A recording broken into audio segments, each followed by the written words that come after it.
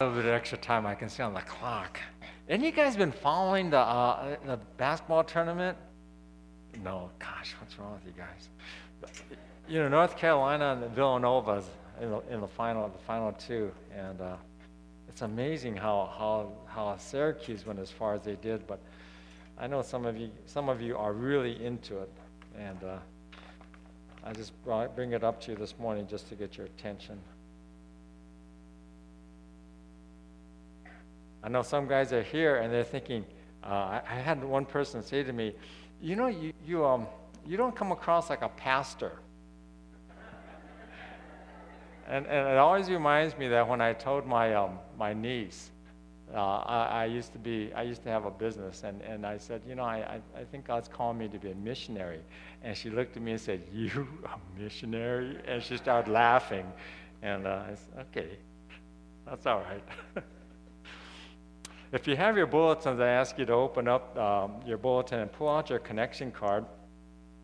It's something we do every week, and it's this purple and white card, and it's a way in which you can connect with us, especially if this is your first time here. We'd love to have some information to be able to welcome you officially. And at the same time, on the back, there's an opportunity for you to ask questions, check something that might have interest to you. And right in there, next to your bulletin, I'll just bring this up as you're filling that out. We got a neat looking a little flyer in here talking about leaving the clutter behind. Women of West Covina Church spring retreat, and you get two opportunities. There are two different times you can go on this, either April 20th to 22nd or April 22nd to 24th. It's at the same place. It's a repeat of there's two different times giving the same retreat. So, but this is for you ladies, and I didn't realize you guys are going to Crystal Cove State Park. That's really a beautiful place. So consider it, give it some thought. Take, for example, you look at that and say, "Oh my gosh, I don't know if I can afford that." Don't worry about that. Just start talking to us, and we'll deal with that later. Okay. Also, you look on the back, there's a bulletins, information, food and fellowship day, Orange Family Time, Young Marrieds Fellowship this afternoon at 2 p.m. Taishi and Jessica's home. They're opening up their home to the young marrieds. Also, single adult dinner tonight, 5 p.m. in the social hall. So for that single adult dinner, if you're interested, never been there before, just talk to me after service.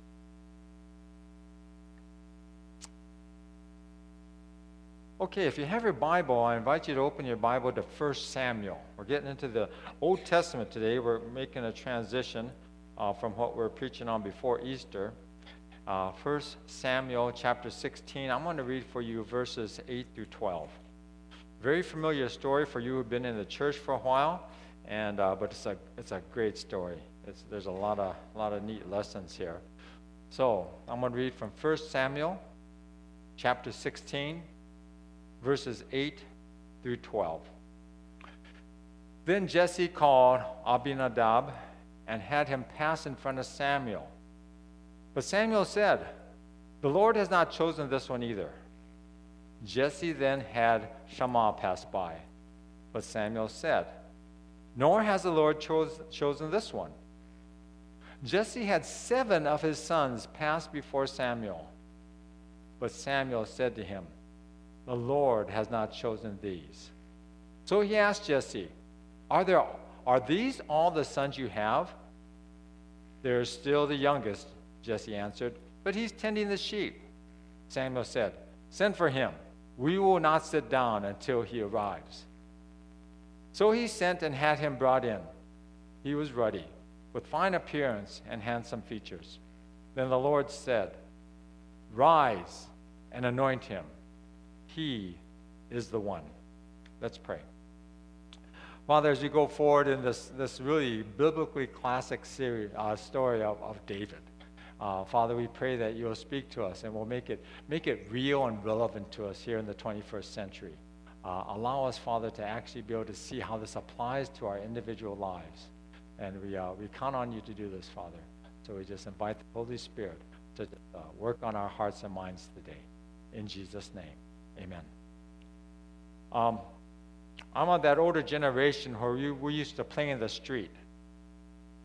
And I remember regularly the neighborhood guys, we get together and we play stickball. Stickball, basically we use a tennis ball and a broom handle.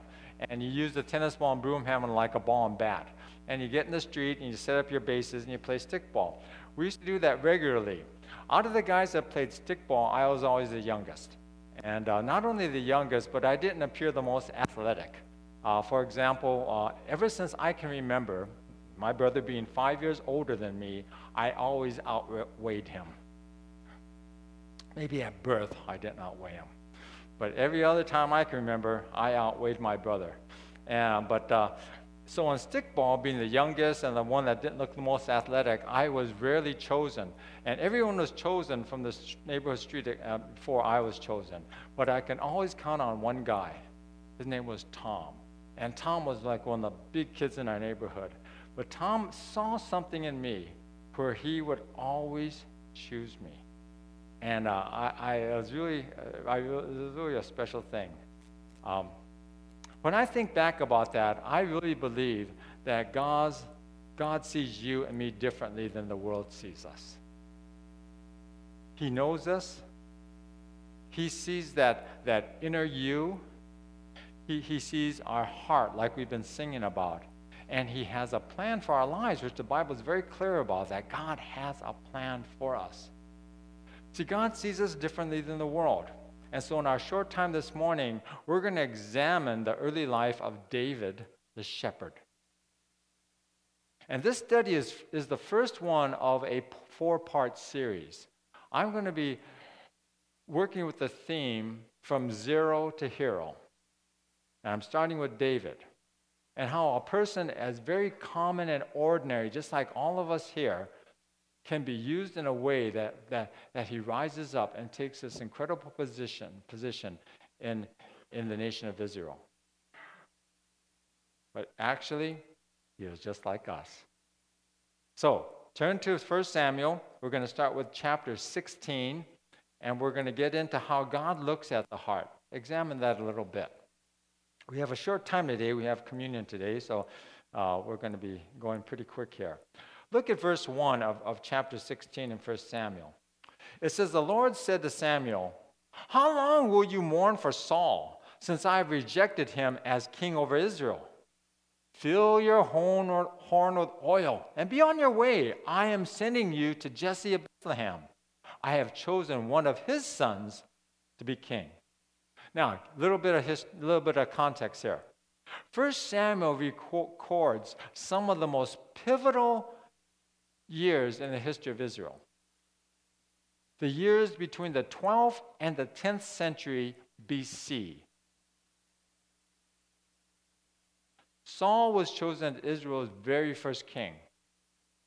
He was chosen by God because what? The people of Israel said, "We want a king. We want to be like all the other people groups around us and tribes and civilization. We want to have a king just like they have a king."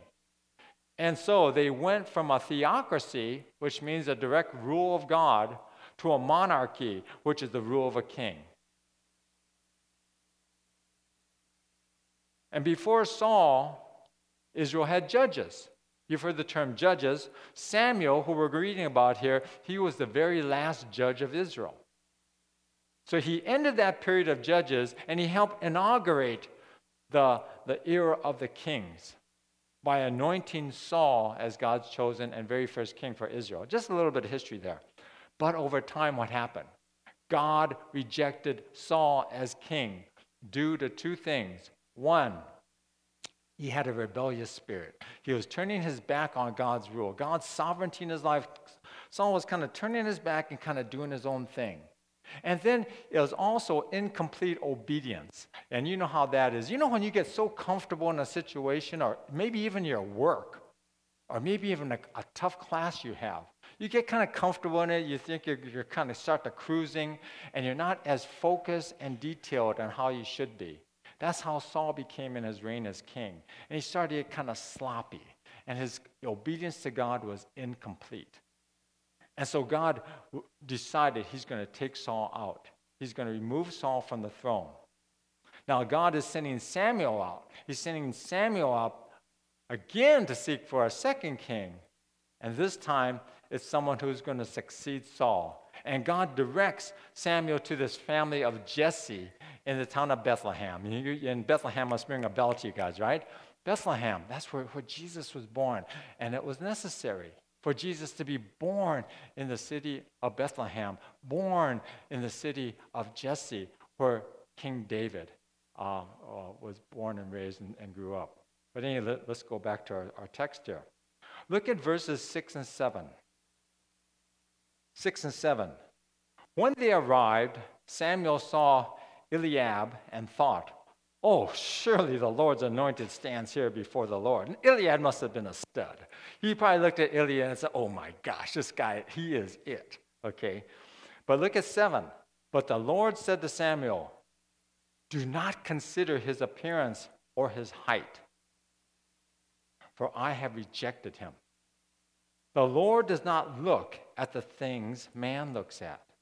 Man looks at the outward appearance, but the Lord looks at the heart." How important is appearance in choosing a person? Take, for example, how important, ladies, is appearance to choosing your boyfriend? Huh? How important is it, congregation, in choosing a pastor? Huh? Now, in our climate today, how important is it in choosing your next president?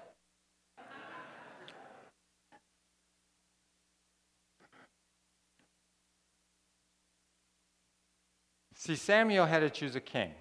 But thankfully, God is the one doing the choosing. And God looks at the heart, which simply means that God looks at the inner you. God looks at the real you. God knows the real you, which might sound scary to some of you. But God knows who you are. He knows the person of the true thoughts and unspoken words. He knows the person of the motives on why you do things, why you say things, why you aren't saying things. He knows all that. God knows the heart. Christianity is all about nurturing the inner you and me to be all we can be in Jesus. That's Christianity. Christianity works on the heart. Christianity isn't telling you to jog. Christianity isn't telling you to eat right and cut out the carbs. Christianity is dealing with the inner you. Now, eventually it may deal with all those other things, but it's dealing with the inner you. Every Christian is a work in progress. You know, I think one of the biggest downfalls of the Christian church and for Christians in general is that we don't grab onto that. We don't buy into that. We forget, or we just ignore, or we just don't care that we are a work in progress. That God is not saying that you can now just kick back and say, "Heaven's waiting for me." That God is saying, "No, I am constantly in work to try to tweak you. I am constantly in work to try to improve you. I am constantly in work to try to put you in situations that are going to sharpen you and make you not only a better person, but more value to me in the kingdom." Constantly, that's what God wants for his children. When we look at the words of Isaiah way back, back like Isaiah was written roughly, 700, 800 years before Christ was born, Isaiah wrote these words, "O Lord, you are our Father. We are the clay. You are the potter. We are all the work of your hand." Get it? Man, God is just constantly working to make you something special in this world and in his kingdom. Look at this. This is something I made. Isn't that cool? You don't think so. I made that when I don't know when I made it. It has Lincoln Elementary School on the bottom, so I knew it was elementary school when I made that. Now to me, I look at that and I say, "Hey, that's pretty precious. That's pretty cool." To you, say, "That's a bunch of junk." But why is that? Because I'm the creator. I'm the creator. God is your creator. When God sees you, I don't care He doesn't care anything what the world says. He doesn't care what your neighbor says. He doesn't care if your dog likes you or not. God, your creator, thinks you are pretty special, that you are pretty precious. And God looks at the heart. Let's look at verses 9 to 12. Go back to 1 Samuel chapter 16. Let's read a few more verses here. Verses 9 through 12. Jesse then had Shammah pass by, but Samuel said, "Nor has the Lord chosen this one." Jesse had 7 of his sons pass before Samuel, but Samuel said to him, "The Lord has not chosen these." So he asked Jesse, "Are these all the sons you have?" "Oh, they're still the youngest," Jesse answered, "but he's tending the sheep." Samuel said, "Hey, send for him. We will not sit down until he arrives." So he sent and had him brought in. He was ruddy, with fine appearance and handsome features. Then the Lord said, "Rise and anoint him. He is the one." Kind of crazy, huh? I mean, think about what is God doing here? He's choosing David. I mean, David's own father didn't even choose him. His own father didn't even consider pulling his youngest son up to be considered. For he was not only the youngest, but he was the smallest in stature. He was the meekest in personality of all of the 8 of Jesse's sons. He wasn't a leader. He was more of a poet. He was kind of more of a daydreamer. He wasn't king material. He was a shepherd. He was a shepherd. He just sat on a hill and watched these dumb animals grazing. Well, let's go on with our story. God grows us through acts of faith.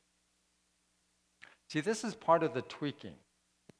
When we talk about God grows us through acts of faith, this is part of the tweaking. This is part of the rounding off of the rough edges. This is part of the reshaping and remolding of who you are. Acts of faith. Let's get into this. Now the Philistines gathered their forces for war. Who in the world were the Philistines? Well, the Philistines were a kind of a seafaring people. They kind of ruled the Mediterranean at that time. And they named their land Philistia. And out of Philistia comes the name of that whole area that we now call what? Palestine. That's where the name Palestine comes from. But the Philistines were a real pain in the side of Israel. They really badgered them, and they were constantly at war with them for generations. The Philistines were like the Lex Luthor, the Superman. They were always there, just giving them a hard time. Look at chapter 17, verse 4. Chapter 17, verse 4 says, "A champion named Goliath, who was from Gath, came out the Philistine camp. He was over 9 feet tall." Some people say, sure. He was, man. This guy was big. He was huge. I mean, they put him out there because he was abnormally, incredibly big. The friend of mine used to have season tickets for the Lakers. He handled the computer score box. That wasn't his profession. He was in computers, but they hired him just as a part-time thing for him to do. So in compensation, they didn't give him money. They gave him season tickets. It was really cool. So once in a while, when there was no one else in all his world that could go to see the game, he'd call me. "Rick, I can't find anyone else to go to the game. You want to go to the game?" "Sure." Great seats. And you ever see Shaq up close? Shaq, 7'3", 7'2". That guy was huge. And then tack on 2 feet onto that. Incredible. We're talking about this incredible dude here. So here, let's look at chapter 10, verses 10 and 11. Then the Philistines said, this is Goliath. Then the Philistines said, "This day I defy the ranks of Israel. Give me a man and let us fight each other. On hearing the Philistines' words, Saul and all the Israelites were dismayed and terrified. Now, this guy put out this challenge. Today, tomorrow, day after that, day after that. He just kept on going out there into the open field saying, okay, who's going to fight me today? He kept doing that. He did that for 40 days. For 40 days, he taunted Israel. Send out your man. I'm ready to fight. And no one dared accept that challenge. Then finally, who did? You guys know it. David did. Here's this kind of scrawny little shepherd boy saying, how dare this guy talk to us like this? I accept the challenge. Let me go fight. And everyone just thought, this kid's crazy.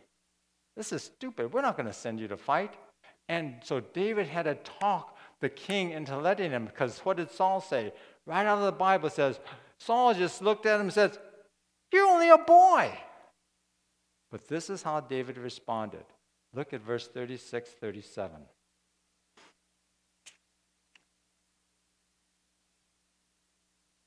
Your servant has killed both the lion and the bear. This uncircumcised Philistine will be like one of them, because he has defiled the armies of the living God. The Lord who delivered me from the paw of the lion and the paw of the bear will deliver me from the hand of this Philistine. Saul said to David, go, and the Lord be with you. I mean, who do you have to choose? He didn't have anybody else to choose, so might as well, right? And although David wasn't a warrior, what does he say? He says, I have fought. Even though he's never been in battle, what's he saying? I've been in battle. I've risked my life. In other words, look at my life history. Look at the things God has brought me through. I am ready for today. See, although he'd never faced a man like Goliath, the potter had prepared the clay. See, we all know what happened, right? Well, he won. David faced Goliath and he won. We won't get into that today. It's an exciting story, though. It's neat. He defeated Goliath. But the big story about this, the big thing in regards to our message today, is that because he did step forward in faith, because he did do battle, that act of courage opened the door for David to become the king of Israel. That opened the door for David to become the king of one of the most powerful nations of the world at that time. And so we kind of have to ask ourselves, what is the Goliath in our life? What is that Goliath that faces you? What keeps you from being all that you can be and all that you should be? Let's see this little clip here of a pastor.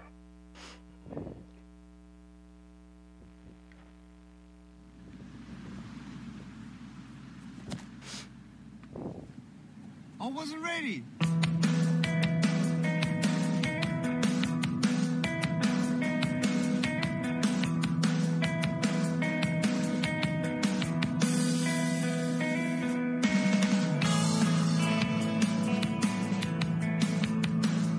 I have no arms and no legs, but I'm very thankful that I have my little chicken drumstick here. People freak out when they see me for the first time. It's so cool. I was at a water slide all by myself. Everyone obviously at the bottom of the slide is looking up and waiting for other people to come down. And here I come and they're freaking out. They're like, you know, like this. And I was so tempted to look at myself and go, what happened? You know? There were times where I sort of looked at my life and thinking, well, I can't do this and I can't do that. And you keep on concentrating on the things that you wish you had or the things that you wish you didn't have. And you sort of forget what you do have. And there's no point, I believe, in my life where I wish I had arms, legs, I wish I had arms, legs, I wish I had arms, legs, because wishing won't help. But what I've seen in life are just a couple key principles. And the first thing that I've seen is to be thankful. It's hard to be thankful, man. I tell you, when I was 8 years old, I sort of summed up my life and thought, I'm never going to get married. I'm not going to have a job. I'm not going to have a life of purpose. What kind of a husband am I going to be if I can't even hold my wife's hand? It's a lie to think that you're not good enough. It's a lie to think that you're not worth anything.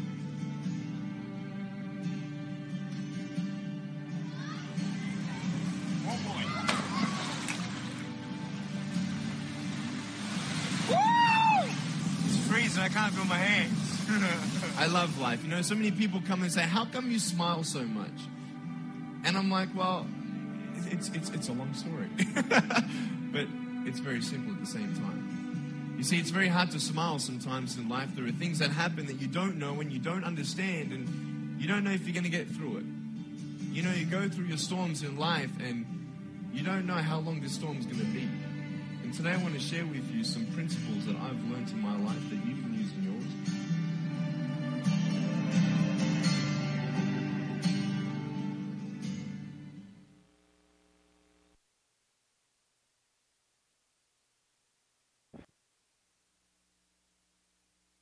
You know, when you look at someone like Pastor Nick up there, and you see how God is using him and how many lives are being touched by this man, in spite of all that he has gone through and all that he has faced ever since he was conscious of who he was. You know, you kind of say, wow. And so I go back to my question, you know, what is your Goliath? What might God be calling you to do? And then what's stopping you from doing it?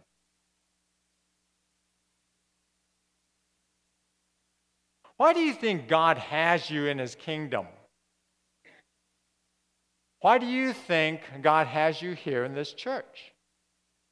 See, whatever it is, God will never force you to step forward. God will never force you to be open for change or to be moving forward or to get your jagged corners kind of rounded off. But realize that if you do, and what God places in front of you truly is from God, and you step forward, God will bless you, and you will see victory. No different than David. It's the same God of David as we are today in the 21st century. The same God who fills this sanctuary right now. The same God who resides in your heart.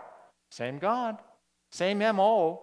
Same heart of desire that he has for his people. Same thing he wanted for David is the exact same thing he wants for you. See, David went from obscure shepherd boy to king of the most powerful nation of his time. He accepted God's choosing, he saw God's opportunity, and he stepped forward. And he went from zero to hero. Let's prepare ourselves for the communion, for the Lord's Supper.